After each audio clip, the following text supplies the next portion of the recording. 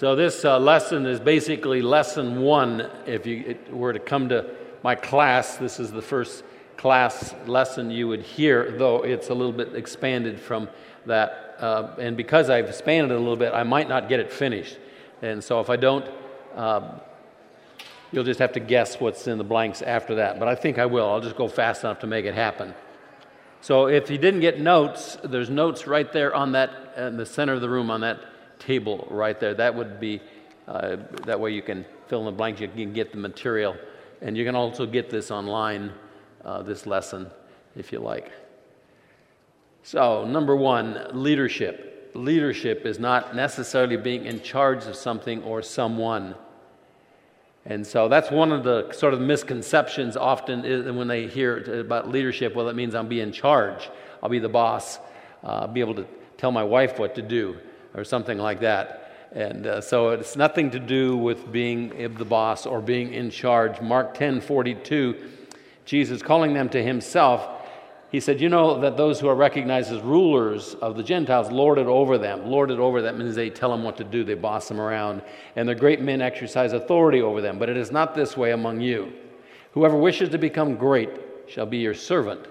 And so whoever wishes to be great, whoever wishes to be first, have influence, you do that by being a servant. Number 2, leadership is influence. And so that I say that probably 10,000 times in the class. Leadership is influence. That is, those in your life change because of your influence in their life. And so leadership is not formal. It just happens if you are a leader. That is, people around you change positively because of your influence.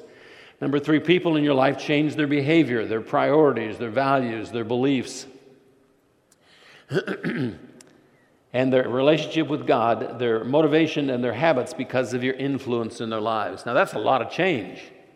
And it isn't that you may do a lot, you may do a little, but you're always influencing. People are changing because of you. Number 4, some people have a negative influence on others. We use the phrase they're a bad example or a bad influence. As we raised our kids, we were fairly protective of them in the sense of who they hung out with, because we understood this principle that those that they are with influence their life, and we wanted them to be influenced positively, not negatively. Proverbs 22, do not associate with a man given to anger. That is, don't hang out with him, don't go fishing with him, or go with a hot-tempered man. You will learn his ways. People influence each other both positively and negatively. 1 Corinthians 15:33, do not be deceived. Bad company corrupts good morals. And so there are bad influencers and there are good influencers, and the purpose of the class is to train and to learn how to be a positive changer, influencer of people in our life, our kids, our relatives, our neighbors, people we work with, people we don't like. Number 5, some people have a little bitty amount of positive influence on others, and some have a huge amount.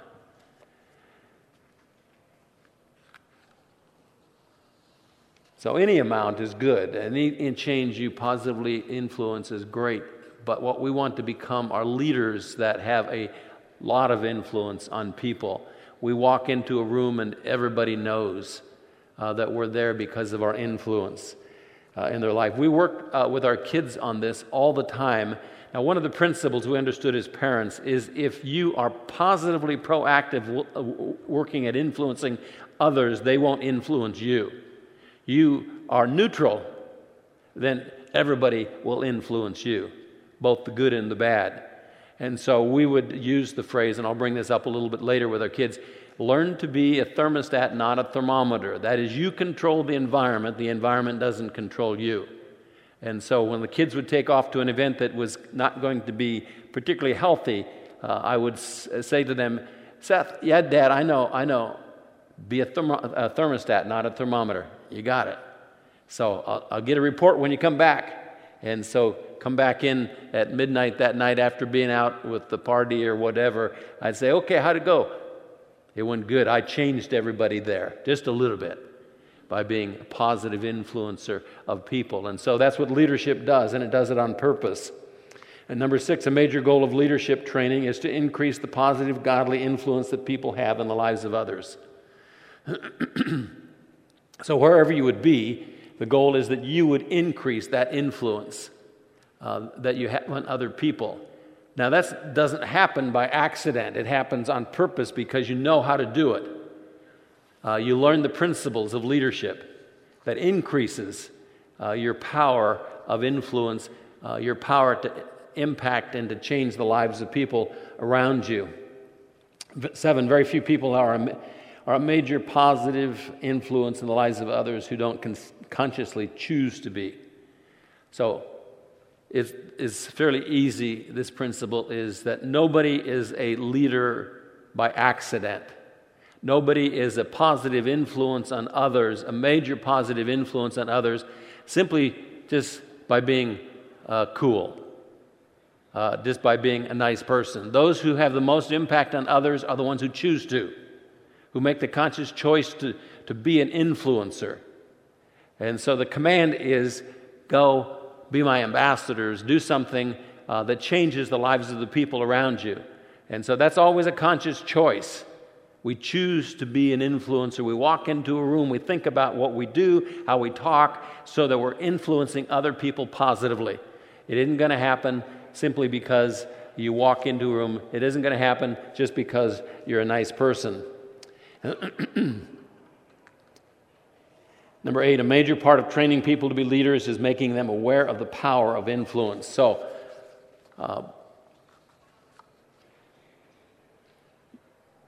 if you have we'll say a taser, and you say, I wonder what this is. I think I'll shoot David. Whoa, look at that. That's quite a bit of power I have. I can get him to cry like a baby. And now that's, kind of negative, but you become aware of what you can do. Now, the goal of the class that I teach is that you would discover the power that we have potentially in us, given to us by God, to influence other people. And so a lot of Christians, I'm not particularly educated, I'm not very charismatic, I'm not very personable, I'm not very good looking, I don't have much education, I can't really do a whole lot. Any one of us can be a very, very, very positive influencer of people if we just discover the principles and the tools that God has given to us. And the Bible is full of them. The Bible is full of them. We just have to learn what they are. Number 9, another major goal of leadership training is teaching the principles of how to increase the level of influence a person has. Increase, get stronger as an influencer, as a leader, become more influential, more effective in impacting the lives of the people that you live next door to, that you work with, you're related to. If you're a dad, how do you influence your kids after they leave home? If you're a grandpa, how do you influence your grandkids when you really no longer can, spank them or any of that kind of stuff? How can you positively influence them as I hang out with my grandkids? What can I do? What can I say? How can I act in such a way that they're moving positively towards being a stronger believer because of just the words I say, the way I act, and you as well. Number 10, along with training people how to influence others, is the training that increases a person's awareness. Now I tried to figure out how to write this so it was clear, so you might have to read it a couple times.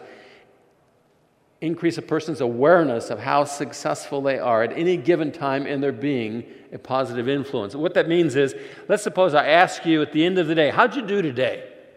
On a scale of 1 to 100, how much influence did you actually have in the lives of people today? And you might say, well, I don't know that I had any. And so those who choose to be an influencer of people and learn the tools, the skills, and how to do that, one of the things that happens is they become aware of the change that actually happens in other people because of their life. Now, when you get to the point as a leader where you are aware of, in other words, you see the fruit, the results of, you're choosing to be a leader, then you become very effective because you're proactively walking into a situation, a circumstance, a job, a family, and you know what to say, how to act, influence people, and you actually can see it happening. And that's not because you're intelligent, it's not because you're good looking, it's not because you're gifted, it's just simply you have learned what that takes. And it's very possible to do. Number 11, there are two sides to the coin of leadership influence. The first is the change that others make because of our example, our actions, our words. I understand the cautions that people sometimes will say about, well, you don't want to put people on a pedestal.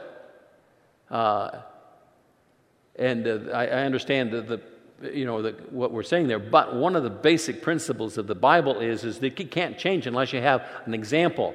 You can't change unless you have a model. And leaders are supposed to be models, examples. Paul says regularly, look what I do what I do. I need to be able to say as the leader, if you want a good marriage, do like I do. If you want to raise good kids, do what I do. If you want to be financially stable, do what I do. If I can't, then I need to fix it so I can. That's a responsibility that leaders have, is to be an example of how to do things correctly.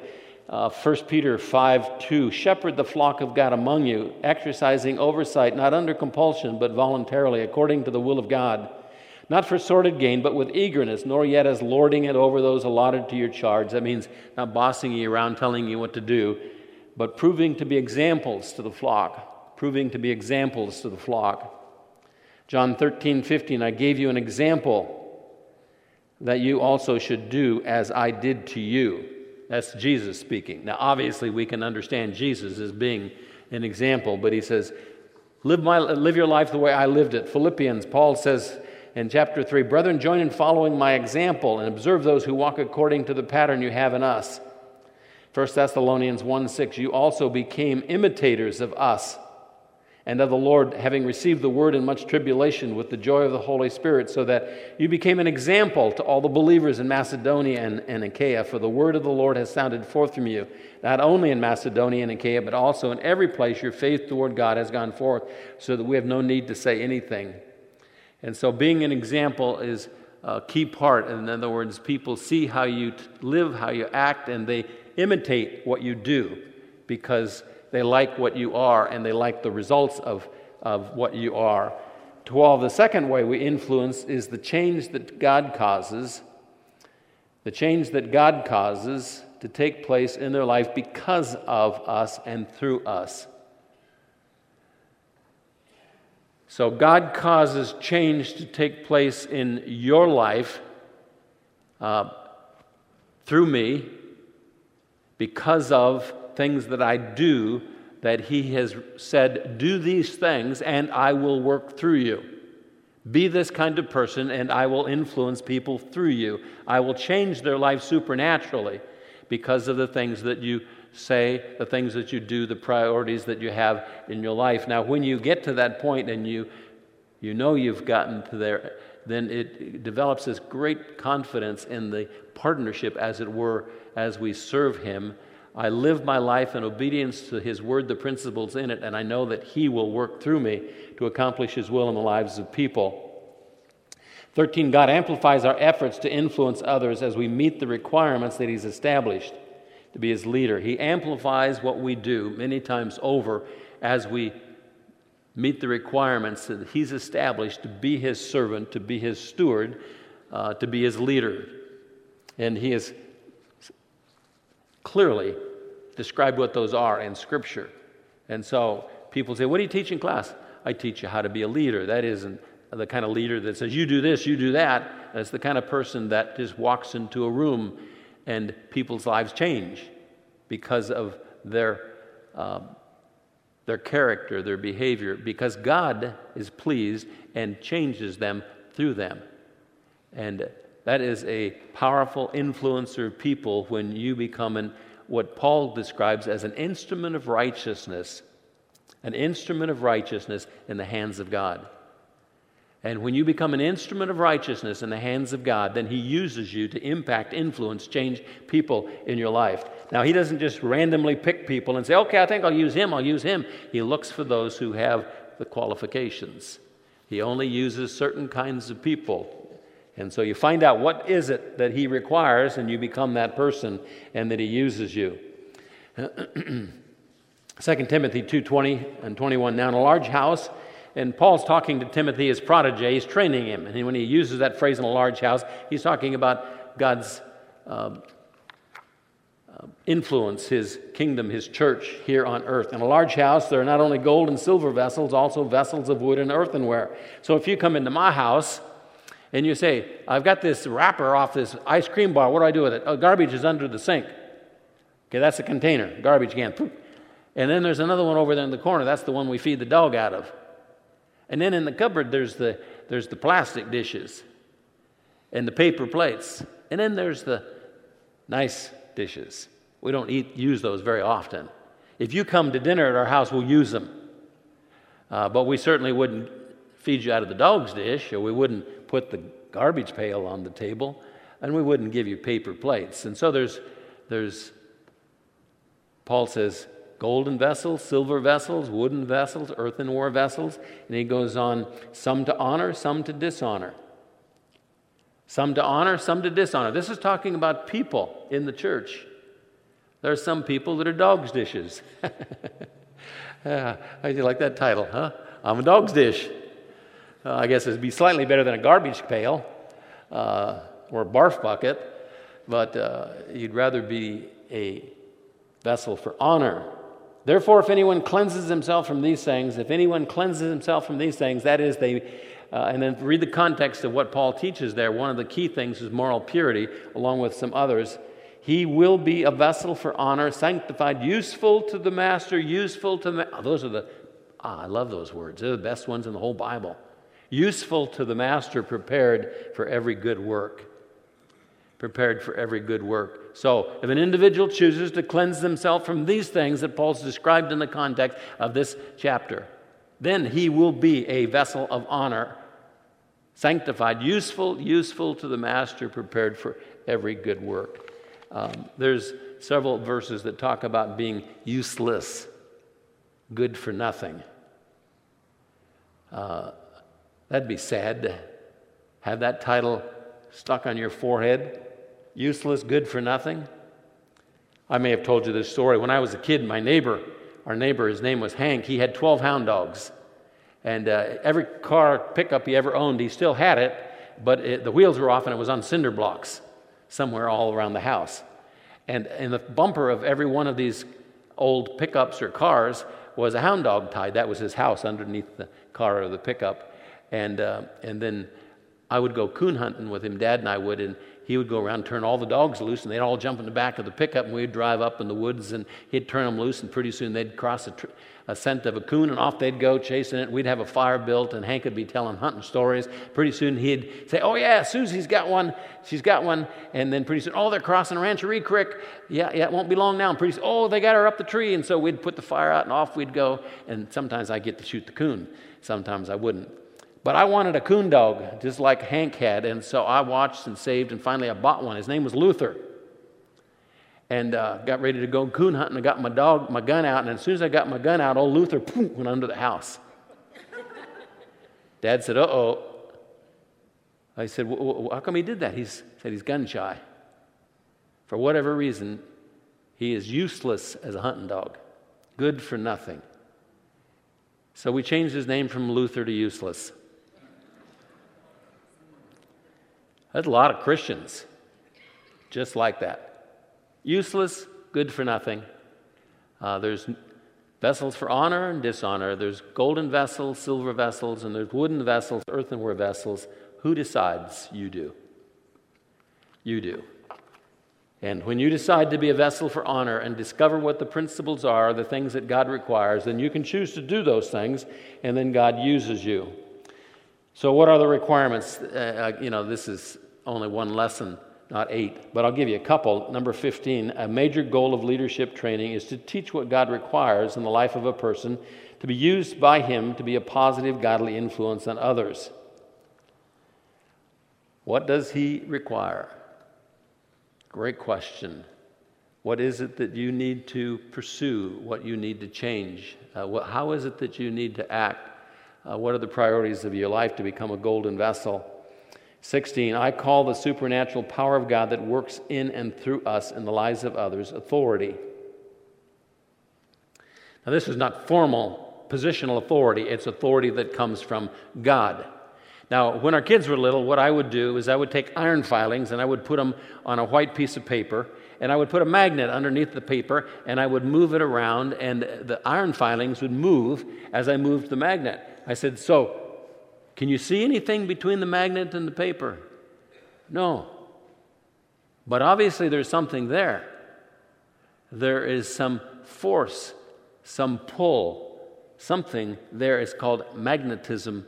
And as you move the magnet around, these iron filings move. Now, that's authority. And you have it because God gives it to you. Some have a little, some have none, some have a ton.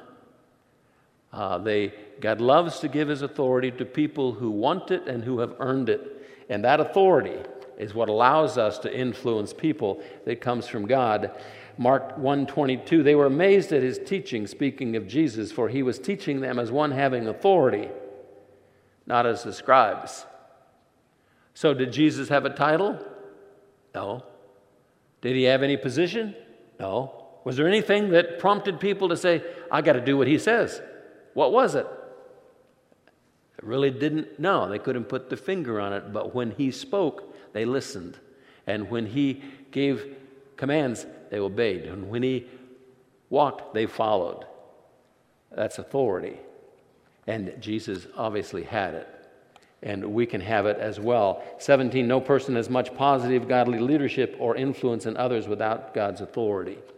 So if you don't have His authority, your basic influence is just intimidation.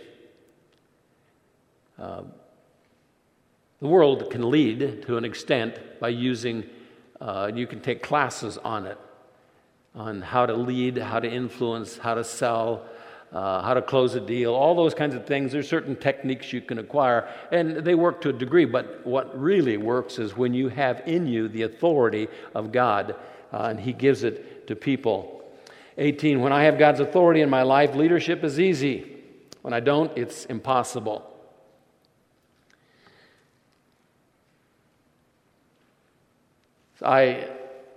Many of you haven't met my wife, and she's get real involved in the children's ministry, and people will say, so what does she do? I say she's the Crocodile Dundee.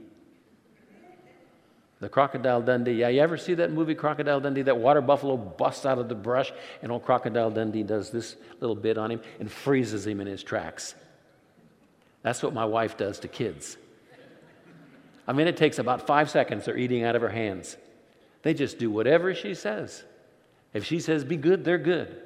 She's just the Crocodile Dundee of children's ministry. And what do you call that? Authority. And she pulls it on me sometimes. Said, I'm up to your tricks. 19, when I have God's authority working in me, people follow when I lead. They listen when I speak, and they want to do what I do.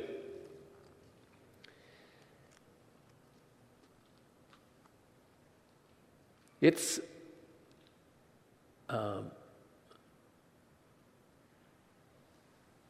humbling to recognize that you can walk into a room with 100 people because you choose, you can influence their life towards God even a little bit.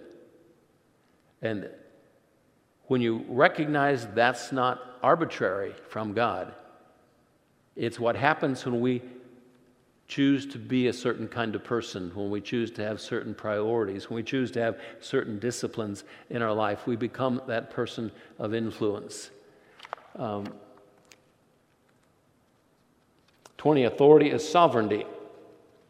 It's an extension of God's sovereignty.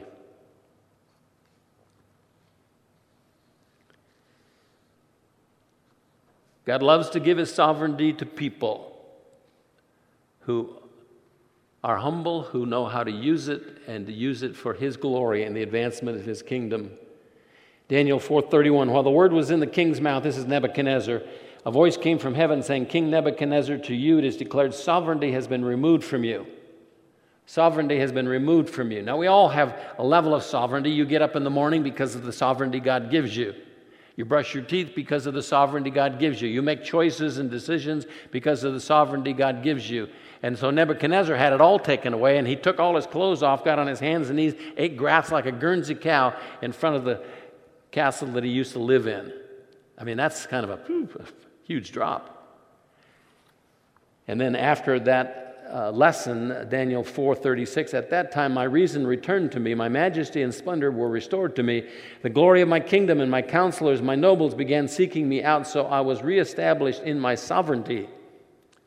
In my sovereignty, and surpassing greatness was added to me. And so God gives and He takes away. He gives authority, He takes it away. He gives sovereignty, He takes it away.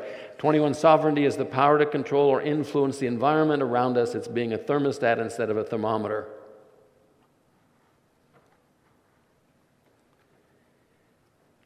God is all sovereign.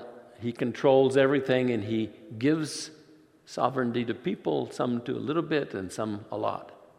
And as we receive His sovereignty, then we influence and we change and we control for His glory, doing His will as His agents, as it were. 22, God loves to give His authority to those who want it and have earned it. You know, the average Christian, that line right there is, they've never heard it. No concept, no understanding. That God gives authority, God gives sovereignty, He takes it away, and you can increase that level of authority and sovereignty in your life by the way you live, the choices you make, and you can become increasingly more of a tool for God in the world, if you want, if you choose. Now, it's not easy. It's not like just deciding to buy a Ford instead of a Chevy. We have the term we use in leadership called the disciplines. That is, if you want to become a professional football player, it takes a little bit of a journey to make that happen. But you can talk to someone that's done it and find out what's required. You want to become a tennis player, you can become one. If you want to learn to fish, I can teach you. There's a journey on anything. Some are difficult and some aren't.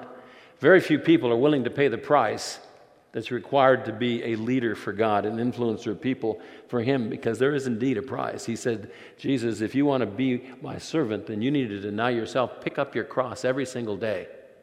Pick up your cross every day and follow me. 23, God will not use an unqualified leader, even if that person has the position or title and there is a great need for a leader. God will not use an unqualified leader or person.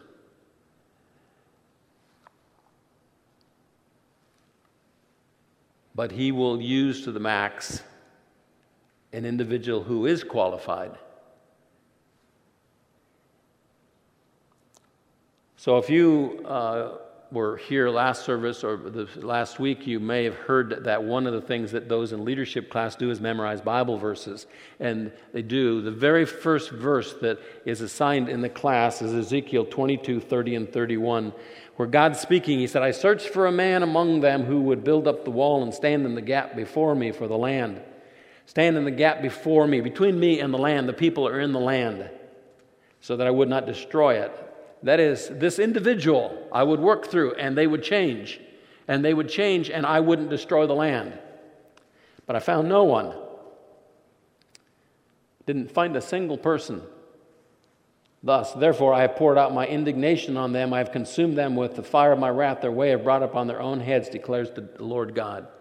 Now, that verse is amazing in a number of ways. One is that one person whom God could work through would change the land to the point that God wouldn't destroy it. The other is the fact that God did what He didn't want to do because there wasn't a person, and there were many people, but there wasn't anybody that was qualified. And He will not do His work through people that are not qualified. There was no one. I looked, but there was none. Therefore, I destroyed the land.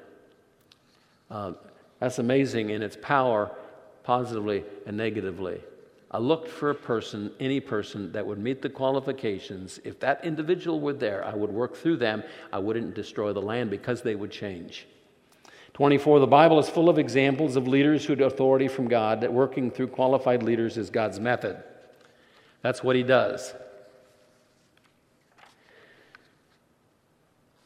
So one of the things that I work on in attitude is I recognize that one of the characteristics that God requires if he's going to do something through you, great, is you have to be a humble individual. And so there's a number of aspects of humility.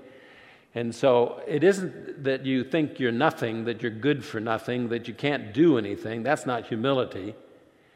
Humility is understanding why, what took place, what happened.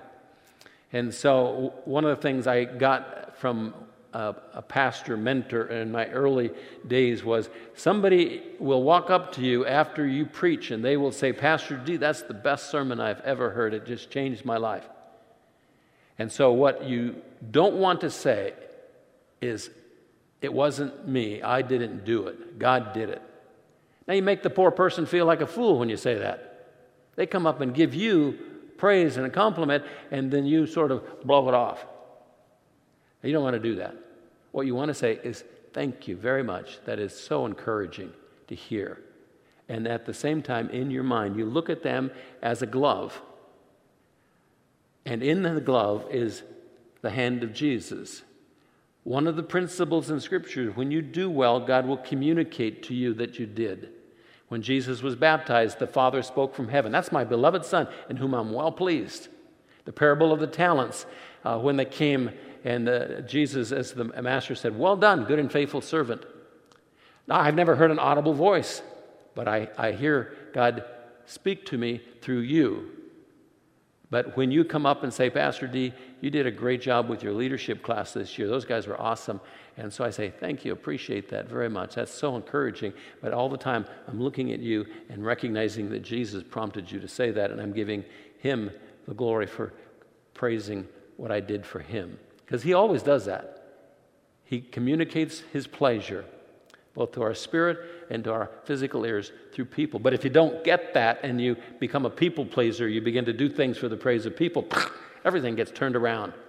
You lose all your authority and your sovereignty just about as quick as Nebuchadnezzar did. But the principle that he uses people is important. He works through people. That's how he does his work. That's how he does his work. And so he's always looking for someone who meets the qualification to be an instrument of righteousness in his hands to do his work. 25, this is another line that I say in leadership class about 10,000 times. Everything rises and falls on leadership. John Maxwell made that famous. President Truman said that. He quoted it from someone else, so it's been around for successive generations, but it's a good one. Everything rises and falls on leadership. God does his work through leadership. 26, good family is a result of good spiritual leadership. Good churches are a result of good spiritual leadership. Good ministries are a result of good spiritual leadership. That's how God works. He works through qualified leaders influencing people. By the way, I don't know if you noticed that particular one is easy to fill in. Same word in every one. 27, JBC will be holy, healthy, and growing on the basis of the size of the foundation made up of qualified leaders. So I operate as a pastor on a principle. It's the principle it's called the pyramid principle of church growth, of reaching people. And it's a picture of a table, like a picnic table or a card table, and you pour sand on it. Now it gets to a point where every piece of sand you put on, another piece runs off the edge. It'll only hold so much. So if you want to have more sand on the table, that would represent the people that are sitting out there that are part of the church. They have to increase the base. The base are those in your church that are qualified leaders. Qualified, solid leaders. That's the base. And the base increases, the mass increases. And so my responsibility is to increase the base. And then the mass increases on its own. The base makes it happen. And so that's the motive behind my leadership class is to train people to be qualified leaders. And as that number increases, so does the base. That's just the way it works. 28, so what are the qualifications that God requires if He's going to use you as a servant?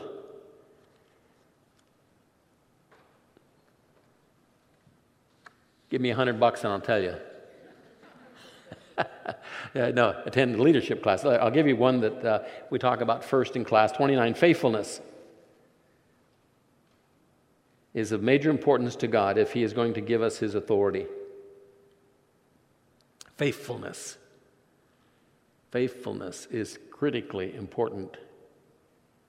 Do you know what the opposite of a faithful person is? The term starts with the same letter. A flake. That's a biblical term. You say, where's it at in the Bible? Well, I'll show you sometime.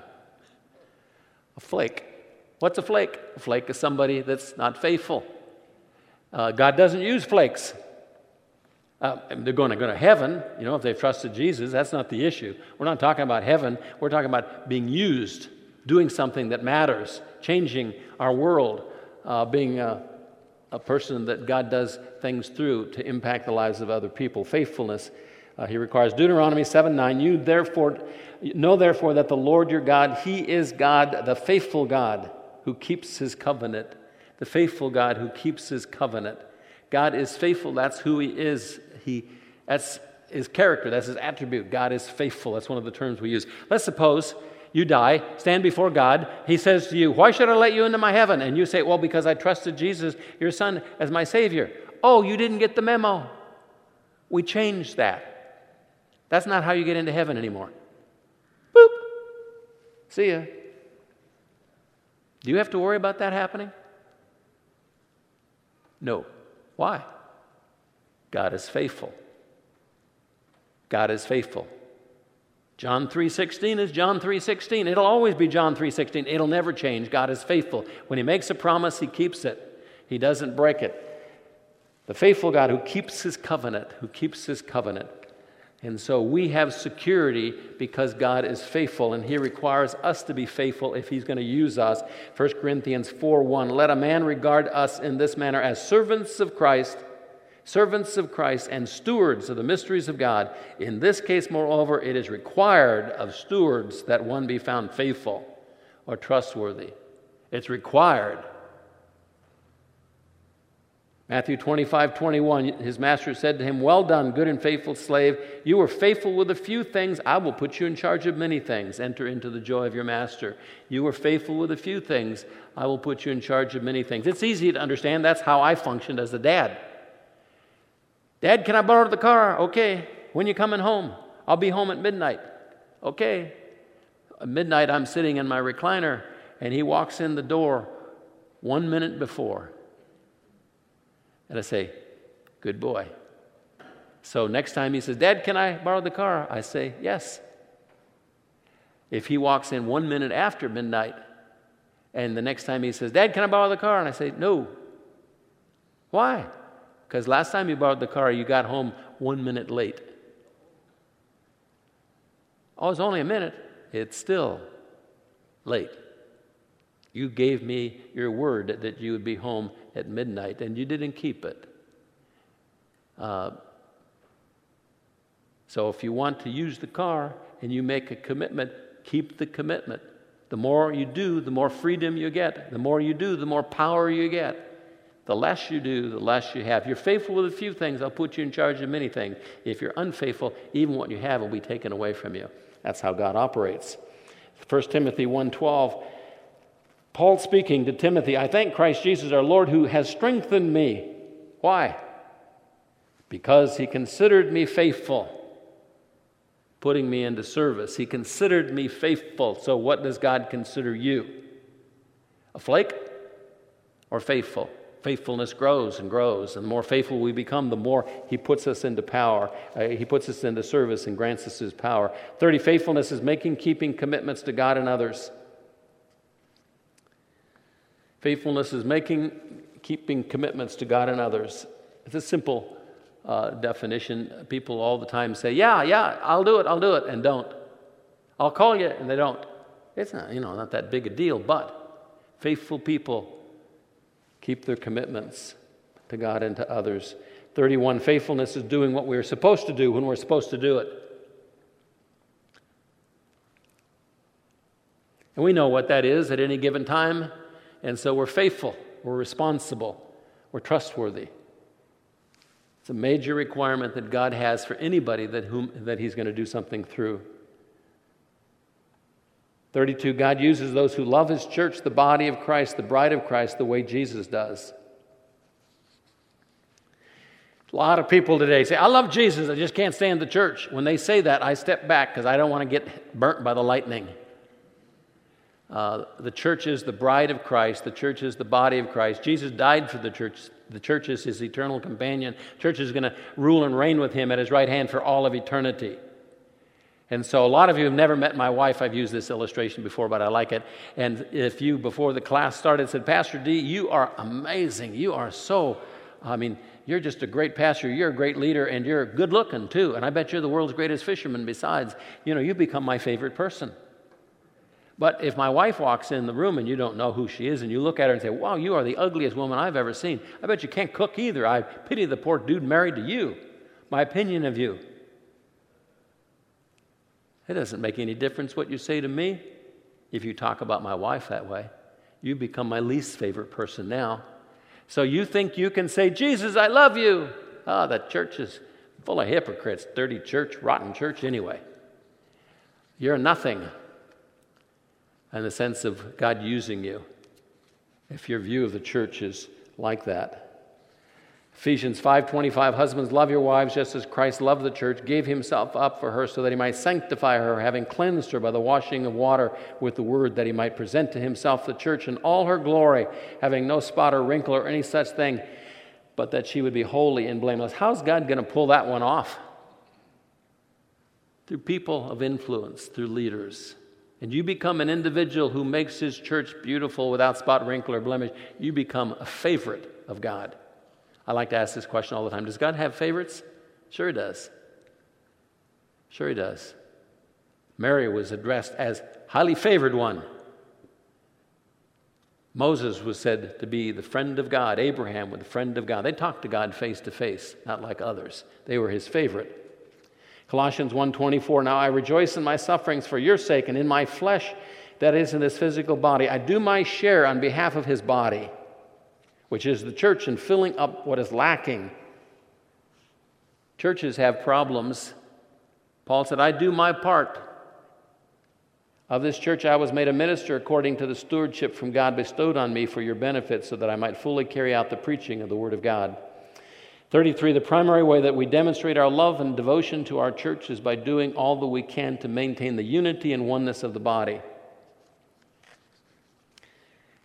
Odd aspects to building and influencing the church, but one of the key ones, in other words, we're talking about what does God require? One of the major ones is that the health of your church is important to you because you know it's important to Him. And when you are His tool in your church, and one of the things that you're always careful about is maintaining the unity in the body, then you become usable. But if you are a troublemaker, then you are useless, good for nothing, on the shelf, on the bench, never in the game. John 17:18, this is Jesus praying, as you sent me into the world, I have sent them into the world. For their sakes I sanctify myself, that they themselves also may be sanctified in truth. I do not ask on behalf of these alone, but for those who believe in me through their word, that they may all be one, even as you, Father, are in me and I in you, that they also may be in us, so that the world may believe that you sent me. Jesus prays for the church down through the ages. Make them like you and I, Father, that much unity. And as a result of that unity, the world will believe. 1 Corinthians 11:18, for in the first place, when you come together as a church, I hear that divisions exist among you. Divisions exist among you. 1 Corinthians 11:24, when he had given thanks, he broke it and said, this is my body, which is for you. Do this in remembrance of me. I'm going to jump over to 1 Corinthians 3, 1 through 3. PowerPoint person. There you go. I, brethren, could not speak to you as spiritual men, but as to men of flesh, as infants in Christ. I gave you milk to drink, not solid food, for you are not yet able to receive it. Indeed, even now you're not yet able, for you are still fleshly. How do I know that? There's jealousy and strife among you. Are you not fleshly? Are you not walking like mere men? 1 Corinthians 3:16, do you not know that you, that's you plural. This is not talking about you, it's talking about you all. Do you not know that you all are a temple of God? He's talking about the church. That the Spirit of God dwells in you. If any man destroys the temple of God, God will destroy him. Pastor's wife, when I was growing up, used to use that verse to beat up smokers. You smoke cigarettes, she'd quote that verse to you. Oh, you're destroying the temple of God. He's not talking about our physical bodies there. He's talking about the church. 1 Corinthians 3, the context of the whole chapter is the church. You destroy the temple, the church, God will destroy you. That's a pretty serious warning. You touch my body, I'll touch your body. And do you think God's going to use someone as an influencer in his church who causes damage in the church, creates disunity? Not in a million years. 34, I'm going to hurry here because we're just about out of time. God blesses unity, not methods. People want to talk about methods. We should do it this way. We should do it this way. There's lots of good methods. I basically say any method will work if we do it together. God blesses unity. 35, the primary responsibility of leadership is to maintain unity. So if somebody says, Pastor D, you're a great leader. How do you know? Is it because I tell great stories? Because I catch lots of fish? You measure leadership skill, competence by the unity of what it is they're leading.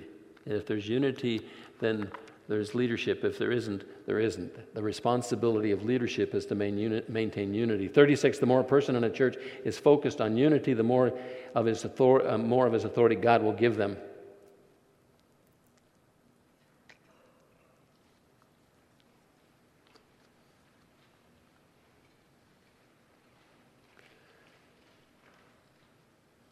So we have a good unity in our church, not perfect, but it's better than almost any church I know of.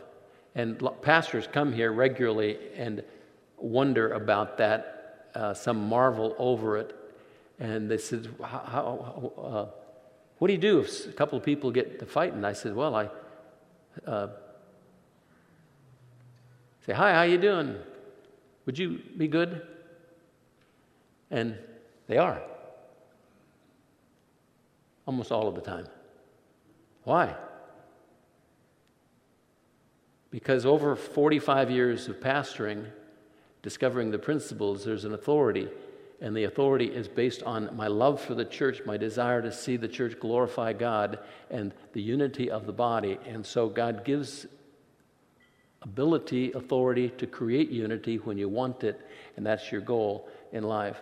And so it's not difficult when God's working, when His authority is entrenched in the leadership. Unity just happens, and it's great. God blesses it. 37, the key principle in maintaining unity is not necessarily giving up our opinions and ideas, but being wise in how we communicate, promote, and defend them. So if you were creating a problem and we went out to lunch and you bought, I would say, you need to work on the unity of the church. Well, yeah, I believe in this. That's great. Believe in it. Just be careful how you communicate and how you interact and how you deal with differences. There's a right way and a wrong way to talk to people, and you're always honoring and esteeming and being gracious and kind. And if you do, then God uses you. You don't have to just fall in line with what everybody else believes, but you just have to be careful on what you do and how you say it. 38, gracious speech, good manners, kindness, gentleness, honoring others is what prompts God to use us for His glory. So I'll say to young people that I have an interest in mentoring and training, one of the things I look for is simply manners. How do they talk to people, to me? How do they talk to me as an old man? Some do it with manners. They talk in a great way, and I'm impressed. Others are kind of flippant and rude and obnoxious in the way they communicate. And the ones that do it right, I say, they were well parented. Somebody taught them how to talk to other people, especially old people, to speak in a way that's honoring and gracious. And that's a check off for me. That's an individual whom God will use because they know how to talk. They know how to communicate.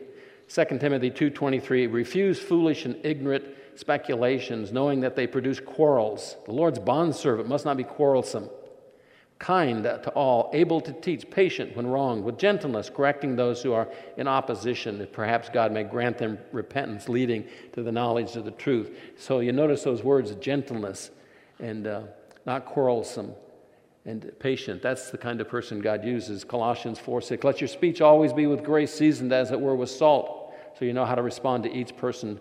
39, a powerful tool that God has given us to maintain the unity, oneness, and love within the body of JBC is prayer. The more the church prays, the more unified it will be. We have authority collectively as a church because we ask for it. Philippians 1:9, this I pray that your love may abound still more and more. This I pray that your love collectively, corporately will abound more and more. 1 Thessalonians 3:11, now may our God and Father himself and Jesus our Lord direct our way to you, and may the Lord do it, you to increase and abound in love for one another and for all people. That's a prayer that Paul prayed. May the Lord cause you to increase and abound in love for each other and for all men. Number 40, another major requirement of God's for us to be used by God as a spiritual influence of others is humility. And there's more. But you got to come to leadership class to get the rest, or talk to somebody who's been in it. Thanks for coming. Let me pray and we'll be done. Lord, thank you so much for the privilege of serving you. I pray that each of us would want very much to be your instrument of righteousness, doing your will, accomplishing your work in the lives of people that are important to us. We love you. In Jesus' name we pray. Amen.